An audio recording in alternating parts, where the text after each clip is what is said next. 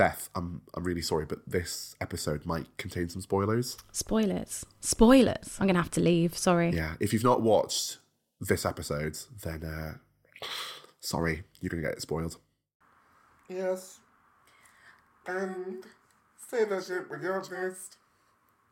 And... Oh, I thought I was going to get in it then, but I didn't. Okay. And say that tip with your test. Keep moving like what's next. Yes, and... Yes, and... Right. Hello. Oh! We'll just move this slightly to the side. Oh, my hair. Oh, O'Reilly.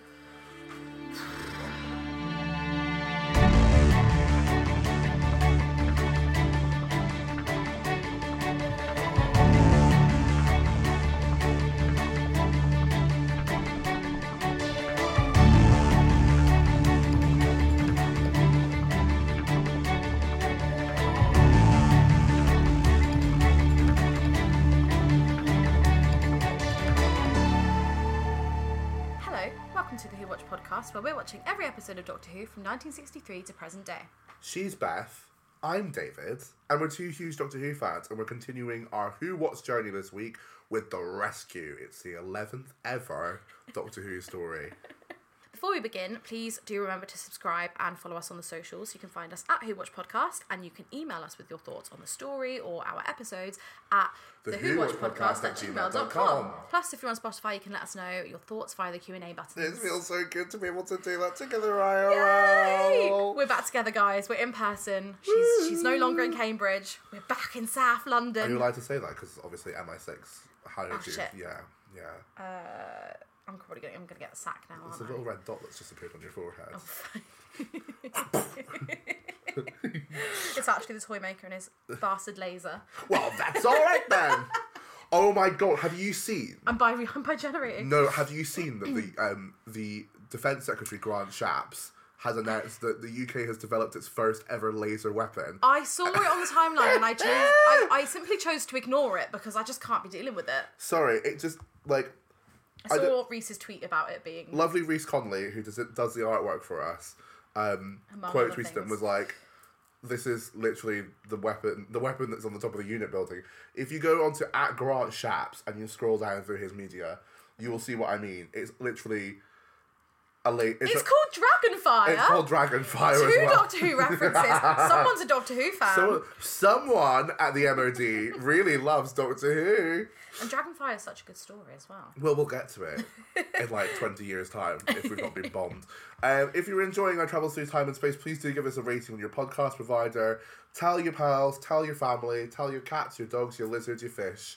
Spread the word of the Who Watch podcast. We've decided to do something a bit different because we've realised that we previously have taken up about 10 minutes of an episode talking about like what actually happens. So we thought, Beth, I'm going to give you 30 seconds and I've got a timer. I've got an actual timer. And you're going to tell me in 30 seconds what happens in The Rescue. Okay, so the TARDIS lands, but the Doctor is having a depression sleep, so he doesn't actually feel the TARDIS landing because he's so sad over Susan leaving. Barbara and Ian wake him up, and they're like, "Oh, we've actually landed, mate!" And suddenly he's had a personality transplant since the last episode because he's a completely new man. Trauma response. You've had 20 seconds already. Okay, fuck. And there's a guy called Cullion, and he's faking it. And there's a new girl from the future who's going to be the companion. And Barbara gets thrown off a cliff, and it turns out that her. Oh no, I've run out of time. That's your time.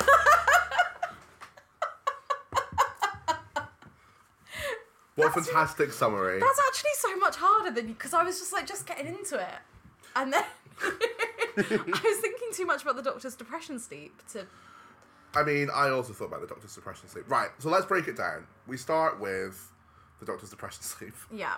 And you're right, like, he wakes up and has had what feels like... Such a vibe shift. It really does feel like he's had a throughout personality the whole transplant. episode, he is, like...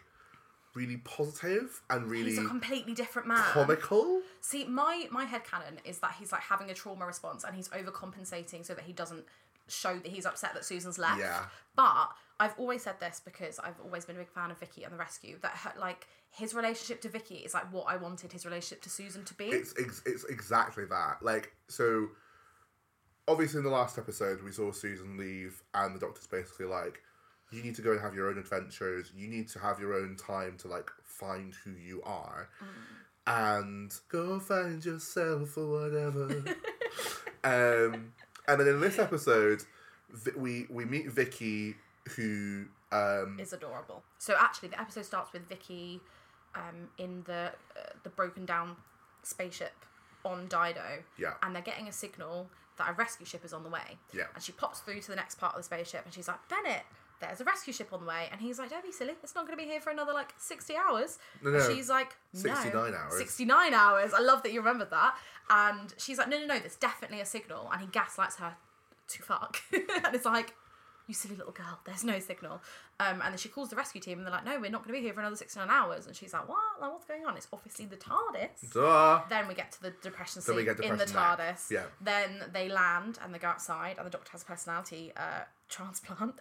So yeah, he is like far more comical throughout this episode. He's far more grandfatherly witty and energetic.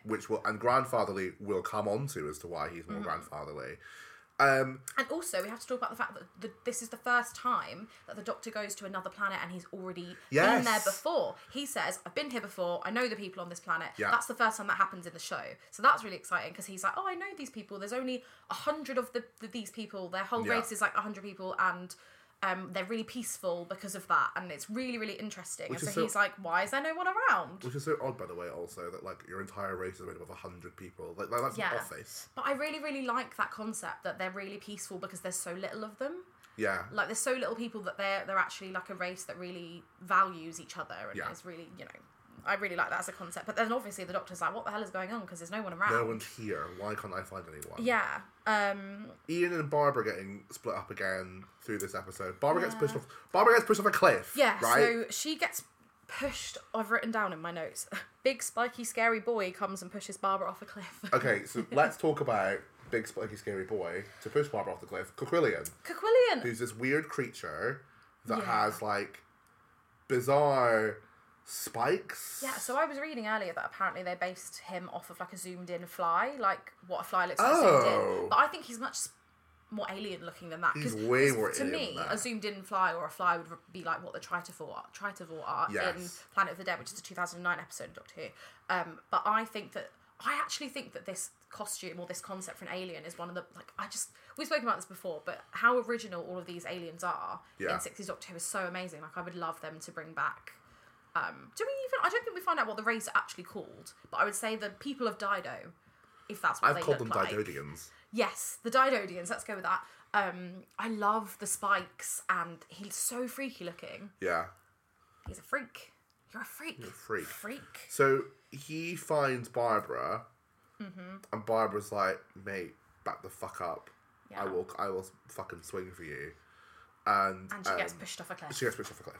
Which actually looks like quite a fall. Like I don't know how she survived it. And then while that's going on, an explosion that we later find out was caused by Coquillion blocks the cave. Yeah. So Ian and the Doctor have to find their way through. So that, again, the Doctor and Ian are split up from Barbara. And it's nice because I think it's not the first time that we've had like the Doctor and Ian by themselves. Yeah. Obviously. I love them But together. it's really nice because they're so like, they're really funny together. They are. So there's a point where they're like crawling through the cave and Ian's like, oh, Doctor, you better get back, otherwise you might like slip and fall into the cave. And the Doctor goes, what? And then goes, oh, I better I better back up, otherwise I might fall over. And Ian's just like, yeah, I just told you that. There's also a bit that, can we talk about the Ian making fun of the Doctor like at the beginning and his age? Good. It's so funny. And there's also a bit where they're going through the tunnel where Ian's like, oh, you're the best physician I've ever met, and then the Doctor goes, it's a shame I didn't get that degree. Yeah. Which is so fun, just like such a funny joke. And like, yeah, I love the way that this is written. So they're split up and Barbara is taken in by Vicky and is rescued by Vicky. Yeah. Who's trying to hide it from Coquillion. Yeah. So Coquillion comes back and is like, I need to talk to Bennett. And Vicky's trying to hide the rescue ship stuff and Barbara from him. And he goes through to talk to Bennett and then he doesn't come back. Yes. And then at this point we find out that Vicky's got Barbara like hidden under a sheet, and they start sort of bonding, and we find out more about Vicky. And then Bennett comes in and he's like, the people who have come here are war people, and they've all been killed. And then Vicky's like, no, one of them's right here. But then obviously Barbara's panicking, being like, have they killed the Doctor? Yeah. Also, there's something that I really loved about Vicky as this was going on, is that she's so complex because she's so sweet and cute, and like, oh, the rescue ship's coming, and she's obviously like had a hell of a time. And then whenever something feels like she might not be rescued, she's like, well, I didn't care anyway. Actually, I'm not bothered. I'm by myself. It's okay. It's fine. It's like straight away, she is such a contrast to Susan. She's so different. She's got so much more personality than Susan. I think Susan does have personality, but I think Vicky has more somehow. Like, she's really, she already feels really complex and fun.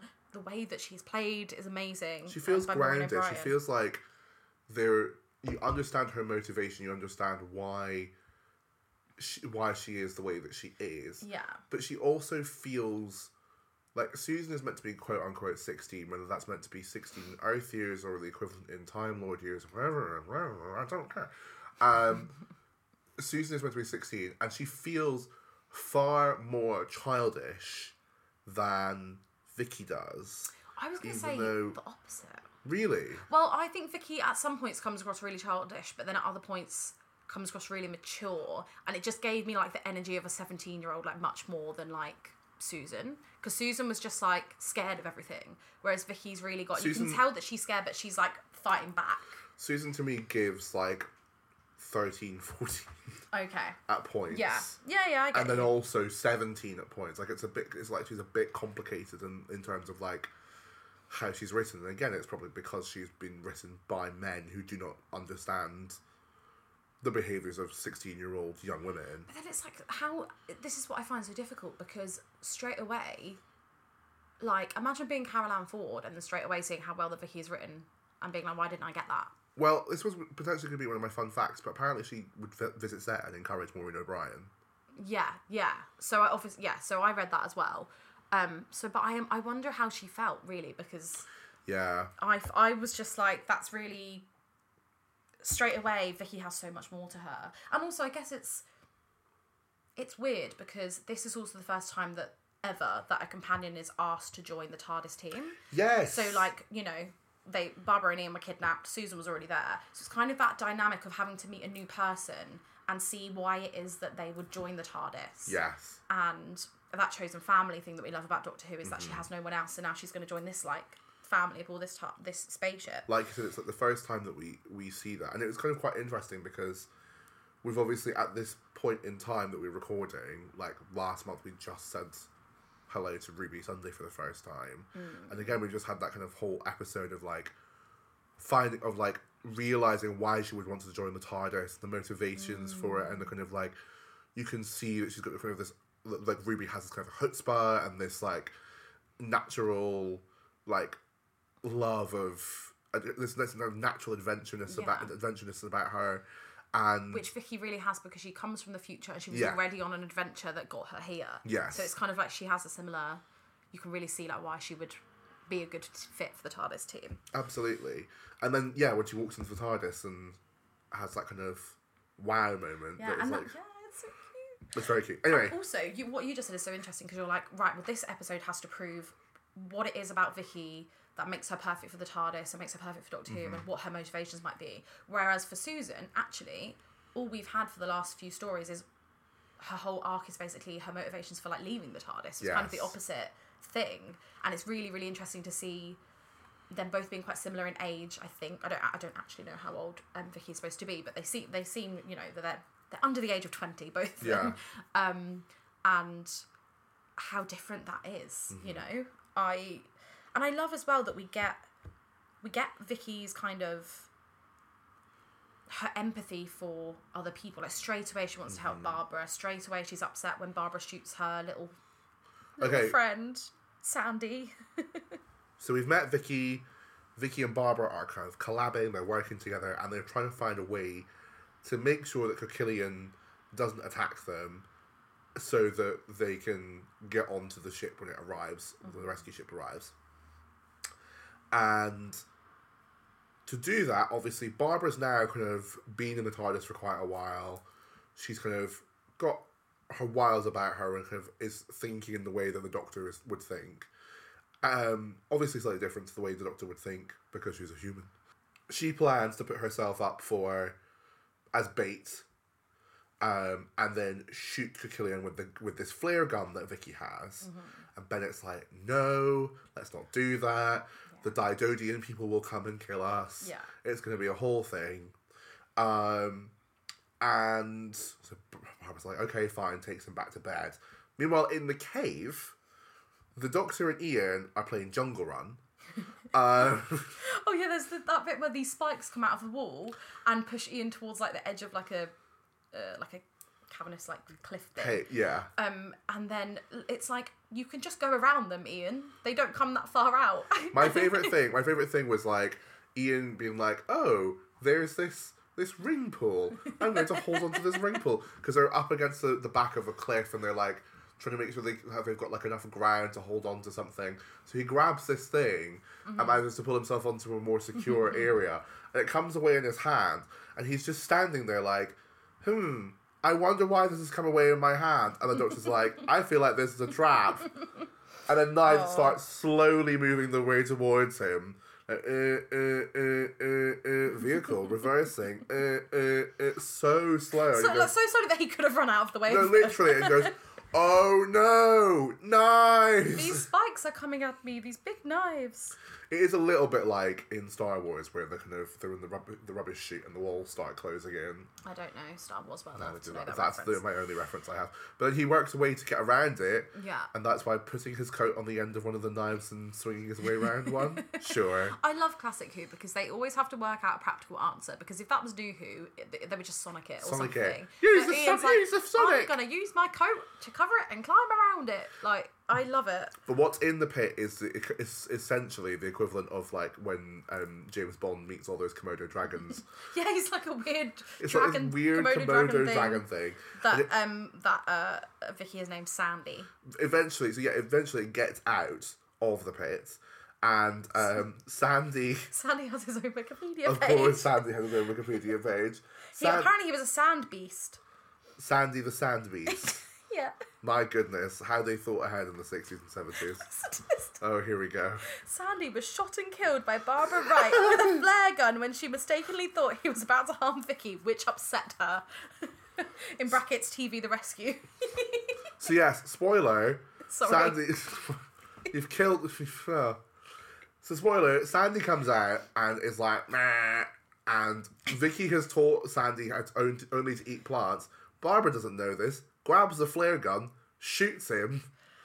Can you imagine if someone just like turned up at your house and shot your pet? Your pet. That's literally it. Barbara's been there for 5 minutes and turned around and shot Vicky's pet dead.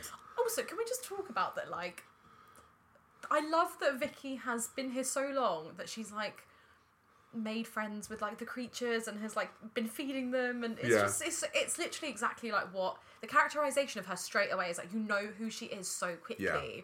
I love it. I taught her only to eat plants. How did you teach it? Vicky? I don't know, but I need to know more. Why is there no big finish about this? Why is there no short story about this? I need to know how I turned Sandy vegan by Vicky. I could write a short story. I'm going to write a short story about this, and it's going to be just Vicky and Sandy on Dido and their relationship. They're just chilling. And then she's super upset, but finally this is interrupted by the Doctor and Ian turning up.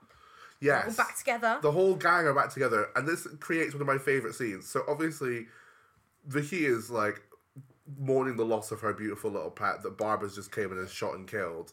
And the Doctor and Ian come in, and the Doctor's like, oh, dry your eyes, my dear, it's going to be okay. It's so cute. And Ian's like, lol, at least we're not dead, or something along those lines. Yeah. And she's just like, I just lost my pet. And also she like really kicks off, like when the Doctor tries telling her what to do, she like goes absolutely mental. Oh yeah, the Doctor takes her to one side and is like, look, I'm going to go with Ian this way, and you're going to go with Barbara. And she's like, Barbara? Oh, God. I just love that, like, with Susan, she never spoke back to him. She always did what he said. And, like, even when she was upset, she would, like, they would like fight. Yes. But with this, she has an outburst where she's just like, she has a go at them. She's like, I was perfectly fine before you turned up. Yeah, and you all that. arrived. You killed my pet. And then he just treats her with so much softness and kindness, and then they become friends. And it's so different to his relationship with Susan. So this is the thing, and let's dive into it a little bit more. Is that like his relationship with Vicky immediately in this episode is one of a grandfather figure. It's one of like caring and nurturing and kind and funny. Yeah. Like the one is so funny here. I think he's like that a lot from this onwards. Yeah. From this story onwards, I think, because people often ask me why the first Doctor is one of my favourite Doctors. You know, I have like a top 3, and like often I'll say the first Doctor is like my favourite or second favourite, and people don't ever understand it, because I think a lot of people's references, if they haven't seen Classic Who, is they've watched an Unearthly Child, or the Daleks, or they've watched Twice Upon a Time, which is a 2017 episode of Doctor Who where the first Doctor returns, but is written in a really weird way where he's like a sexist man that doesn't actually really fully match who he is in Classic Who. And this point onwards is where you can really get into it, and you're like, this is he's grandfatherly, he's caring, he's kind, he's funny, he's energetic, he's exactly the hero that the Doctor is. Yes. And I think it's definitely from when Susan leaves onwards that really starts to show. It's him kind of like, it's him talking to himself in the TARDIS, first of all. I was like, this is not what he would do. He's like a man of like science. And for me, like,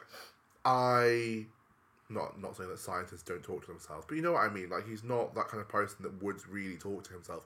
And for me, it was a little bit jarring. I won't lie. Like, it's been a little bit odd watching this episode and going, this character I adore. This is like someone I would love watching continuously.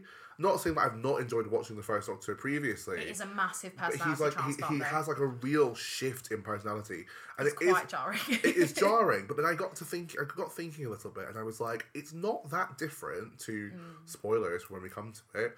Series 8's 12th Doctor and Series 9 12th Doctor, where Peter Capaldi in his first series of Doctor Who is so grumpy and morally questioning, and like has a really big question mark as to good with people, who he is, really rude, like difficult to be around, and I love it. And I think Peter Capaldi wanted that as a choice, because I think he wanted to do something similar to, like, I think he spoke before about it being similar to the first Doctor, that he starts off grumpy and then it kind of, he loosens up as the seasons go on. That's really and his relationship with Clara loosens him up, and you can see the same way that is working with this, is that Ian and Barbara and his adventures in time and space with this group of people and meeting Vicky and everything, it's loosening him up into a different person, and it's great character development. And then if you also add the fact that he's probably really overcompensating for having just lost his granddaughter, it's like he's overdoing it a little bit as well, because he doesn't want anyone to know he's upset, which is so in keeping with the Doctor as a character too.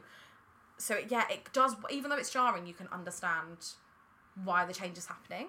And overcompensating, that's really interesting, because like when you get to Series 9 and like the Doctor has fought through in 2015, has like and in the context of that has been trapped in a location for several billion years, fighting through to get back to Gallifrey, his home planet, then to rescue a companion seconds before she dies, because he believes he's got a duty of care.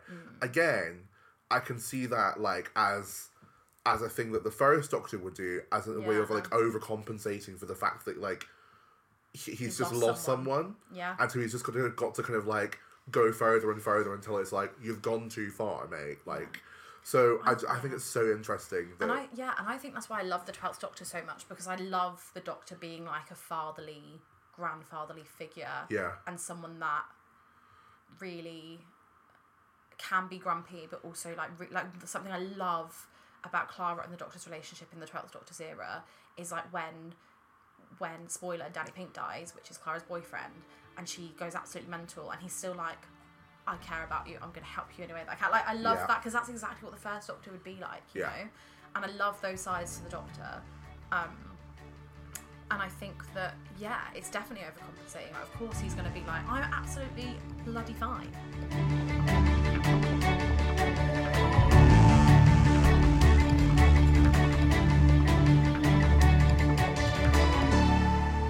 Can we pause from that to talk about Ian, who calls Quillian cocky lickin?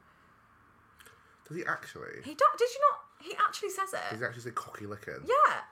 Did you not No, I didn't hear that bit? I didn't hear He it. literally calls him cocky lickin. Can that be quote of the week? Well, yeah, that's on my list of the two Okay, quotes. right, great. So there's an actual scene where he calls him cocky lickin.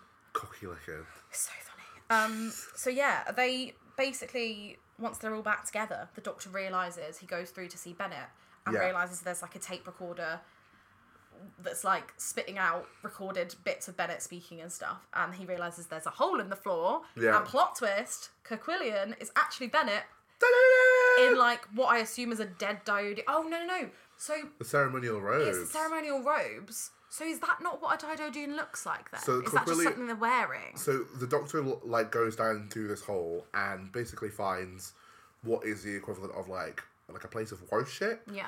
And or like it was the people's chamber.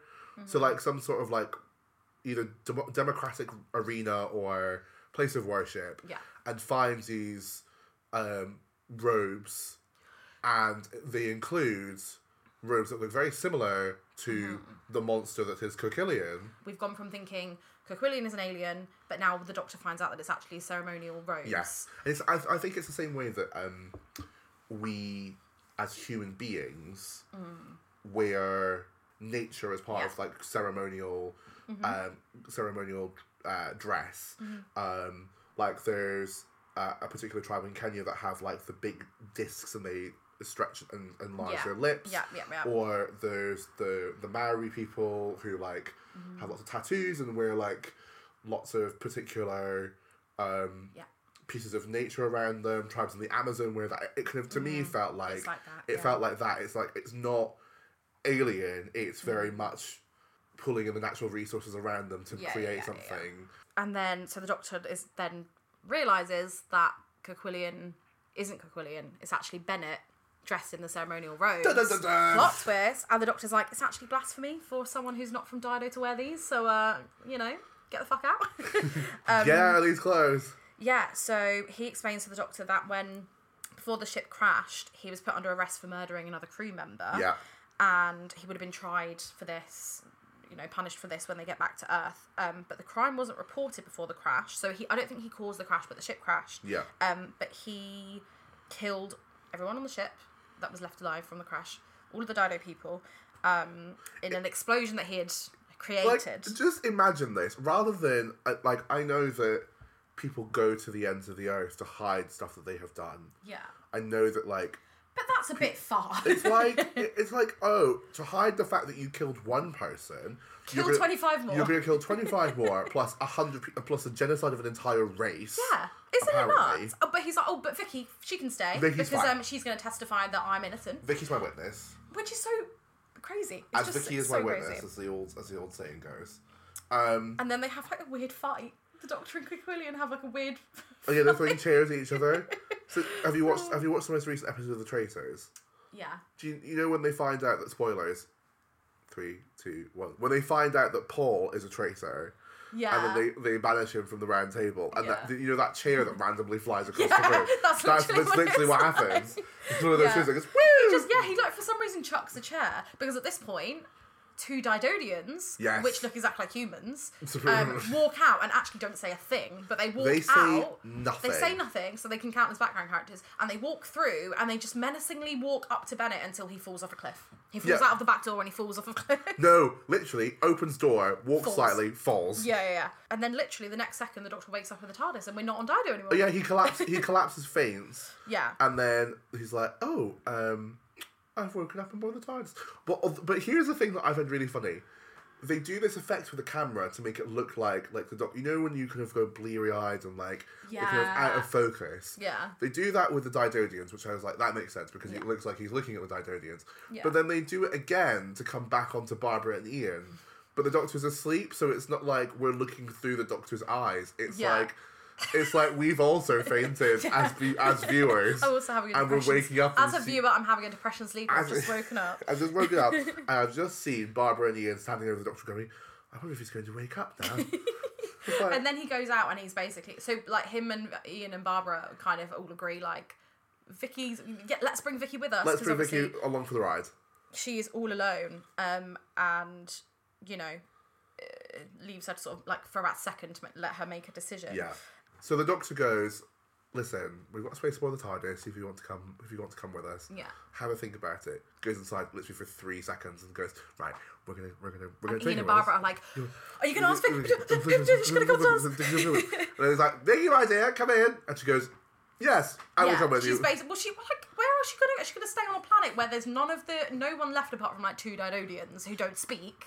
Sandy's gone. And who also Bennett's gone. who also we see after the TARDIS team leave, destroy the communications device. Yeah, because they obviously don't want the rescue team to come. And like they're like, oh, they're also going to kill all of us. Yeah. I think it'd be really interesting at some point to go back to Dido and find like a race of people who have become so hardened and battle hardy because of this. Yeah, which reminded me of, oh my god, what episode was it earlier in season 1 where they were like, was it the Sensorites when they were like, oh, we don't trust you because humans have been here before, like that's that sort of thing. Yeah. And then we have the fucking craziest cliffhanger. They land... literally cliffhanger! Great. Oh my god, it's literally a cliffhanger. Very They literally land on a cliff, and they're like, oh, it's a bit wobbly, and then they friggin' like the TARDIS falls off the cliff, and they all go, whoa, and they like fly across the TARDIS. I love it. I love that as a cliffhanger. It's so good. In the Target novelisation of The Rescue, for those who don't know, most Doctor Who stories, I'm pretty sure pretty much every classic Doctor Who story is novelised. And they're officially novelised, so people take it as canon. Apparently the rescue ship did arrive and the crew killed 2 of the Didodians, a male and a female, before determining that Dido posed nothing of value to explorers. I don't want to take that as canon. I want to leave it open-ended. That's given my mental health. There's nothing left to explore that's worthy of exploration. What was it? What was the sentence again? That Dido posed nothing of value to explorers. Nothing of value to explorers. That's me and my brain. You know when people are like, "Oh, let's get the brains of psychopaths and look at them under microscopes." nothing worth exploring. Nothing worth exploring here. So that's the story, and it really is really short, and it's only 2 parts. Yeah. So do you know what? I keep finding that whenever we go back to really short, like 2 or 3 parters, that like somehow my brain doesn't work. It's like we go for a 6-parter, and I'm like, right, so much is happening, I'm really taking it in, and we go to a 2-parter or a 3-parter, and my brain's suddenly like, oh, well, this is supposed to be short, so why isn't it over yet? Do you know what I mean? It's like my brain... Interesting. It's so weird, because I think I've just had a really busy few days as well, and I had to squeeze watching it into like a million other things. But I think I found it quite jarring going from Dalek Invasion of Earth to this, even though I already knew that I loved it. Like, I love The Rescue so much that I cosplayed that dress that, like, Vicky in this story, I cosplayed that to a Doctor Who convention in 2018. Like, I love... Vicky, I love this story, but I found it really jarring going from Dalek Invasion of Earth to this. Why? Because it was like a 6-parter to a 2-parter, and I think so I think going from a 6-parter to a 2-parter, having the Doctor have a complete personality transplant, Susan not being there anymore, and having to meet a new companion, and all this other stuff, like it being the first planet that the Doctor already knows, and the first companion to be asked for, like all of this, like, it felt such a vibe shift that my brain was like, whoa. It's like, yeah, fair. You know, when you go from Twice Upon a Time, which is Peter Capaldi's last episode, to The Woman Who Fell to Earth, which is Jodie Whittaker's first episode, is so jarring. Totally. I kind of had that, which is so weird because we're like 3 stories into a series. But also with that, you had a gap of about 10 months. Between yeah. But it's like when you watch it, because I did a rewatch of all of New Who. I watched Twice Upon a Time and Woman Who Fell to Earth like straight next to each other, and it was so jarring. So it's kind of had a similar thing where I was like, oh, I love this. I really love this vibe shift. But whoa. This also, to me, felt like the start of season 2. Yes, and also, it's weird because Planet of Giants and Dalek Invasion of Earth were filmed in the same production block as Series 1. Right. So really, because basically they filmed it all over like a 52-week period or like something like that, and then they had a 6-week break, and then they began on... Huh? A year. Oh my god. No, maybe it wasn't 52 weeks, maybe it was like 56 weeks. I don't know. Yeah. Okay, so maybe they filmed it over the course of so maybe they filmed it over this. Whatever. And then they had like a 6-week break, and then they came back and filmed The Rescue. Got you. So really, they filmed all of that in one, and then, so in my head, it feels like The Rescue is the beginning of season 2 rather than Planet Giants. So it is a really weird vibe shift, and I think like by the time we get into the next story, I'll settle into the vibe shift a little bit more. Yeah, it was like, well, okay, this is happening now. I think also for me, one of the things that I've not done recently, and I was going to do it for the 60th anniversary, but I decided not to. And now that I'm gotten into us doing this podcast, I think it's going to be a while before I do it. Is rewatch An Adventure in Space and Time, and I think I would be really intrigued to watch and kind of see what was going through William Hartnell's head when this was being written. Obviously, it's a docudrama. It's not going to be 100% accurate. Like, there's going to be changes. There's going to be things that are different. But now I'd rather keep it until the end of this era. Yeah. End of the first Doctor. So I kind of like... Yeah. Actually, let's do that. Let's once we finish the first Doctor era, watch that and it could be a subscriber episode. Oh, whoa! Or we can do it as a separate. Maybe we've got plans for that, but okay. I don't know. Let me say something else in case you don't want to spoil it. Oh, I'm going to include the subscriber version. I mean, we might do something.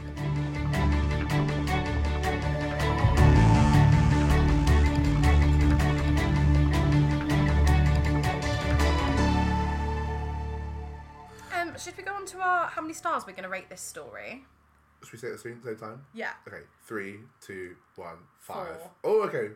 Interesting. Okay. Why are you saying 4? Literally simply because I just didn't enjoy it as much as Dalek Invasion of Earth. Okay. And actually, I didn't think I would ever say this about Classic Who, but I think it could have been an episode longer. And I think they could have built... I think it could have been an episode longer. I think it could have been 3 parts, and I think they could have built up more suspense. Because for me, it felt very like we just went from this really high stakes movie kind of 6-parter, really dramatic, to something that felt very low stakes and kind of like silly. And I think they could have still had the silliness and the low stakesness. But I wish that they had an extra episode to build up to stuff. Okay, fair. I wish it was a bit more. Yeah, I just wish there was more time to build up to stuff. I like how tight it is. Yeah. Said the nun to the bishop. I like how tight it is. I like how quick it feels. Yeah. But it also doesn't feel as though you're losing anything. I don't feel like I feel like I know enough about Vicky now to go forward and be like, I trust that person in the TARDIS. Yeah, you're right. I mean, it's amazing how they've managed to squeeze in so much character development into like those two, which is what I was saying earlier. Like, how have they done that so well that they've managed to write her in such a way that we've had about 50 minutes with her and we're already like, damn girl, board that TARDIS. Get in. But I love the plot twist on this. It's one of my favourite plot twists in Doctor Who so far.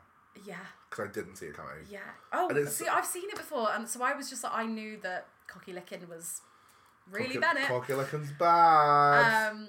And so you didn't see it coming at all? No, not at all. Okay. I was like, maybe I'm stupid. No, I don't think you are. I think it's just that you're coming at it from the perspective of like, oh my god, I never knew that this was going to be the plot twist. And actually, I think I knew the plot twist even before the first time I watched it, which is really annoying because actually maybe I would have rated it higher if I knew. But again, it's so clever. It's such good storytelling. Coming into it fresh, I was just like, oh wait, it was him the whole time. Yeah, and it's really good. It's really good. Yeah. So I mean, where do you want to go? Do you want to keep it at 5 stars or 4 stars?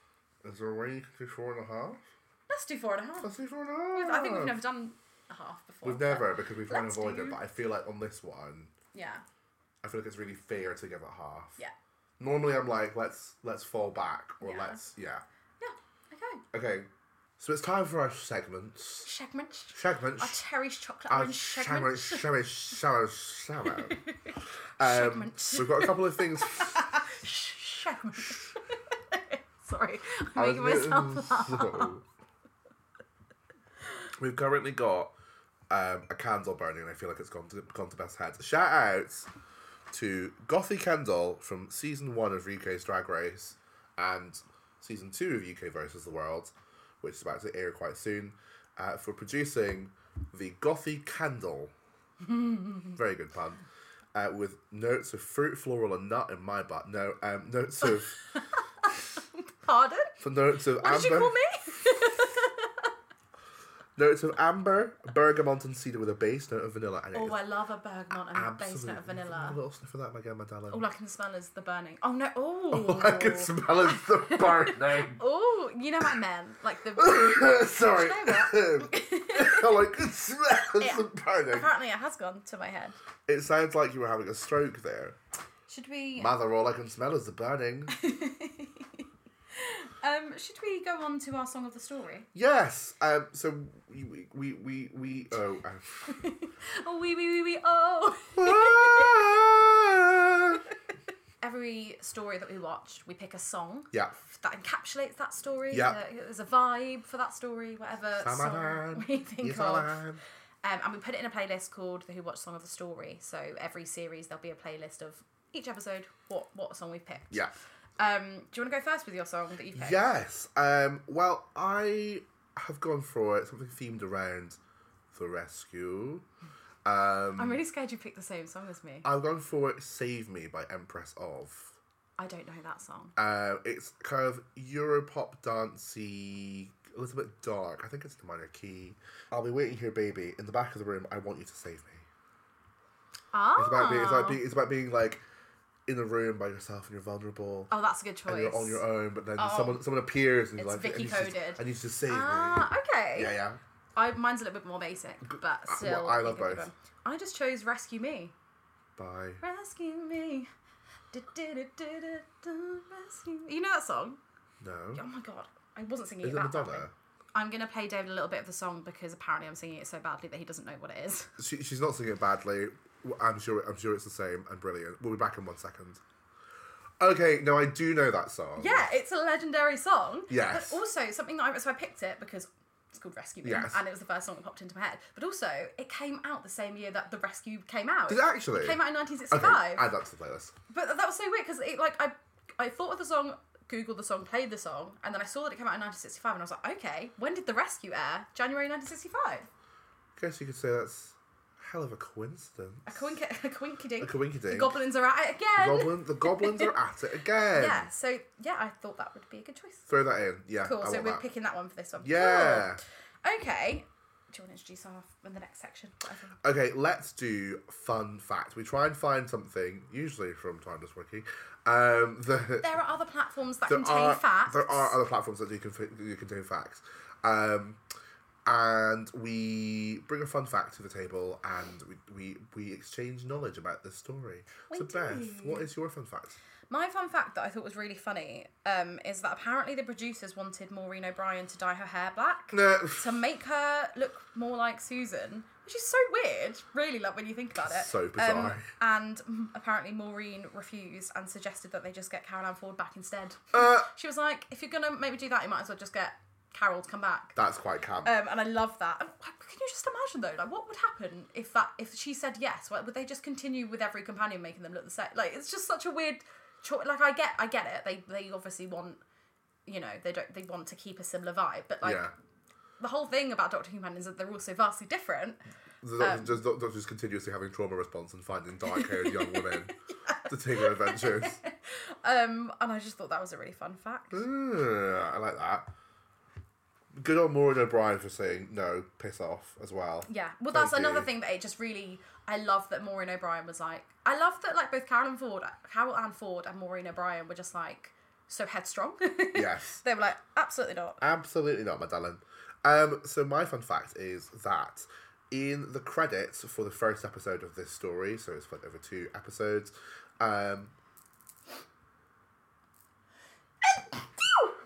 Sorry, is there a reason that you sound like a boiler alarm? A boiler alarm? I didn't mean to. It's just the carbon monoxide alarm, Beth. I'm not a carbon monoxide alarm. I'm a real girl.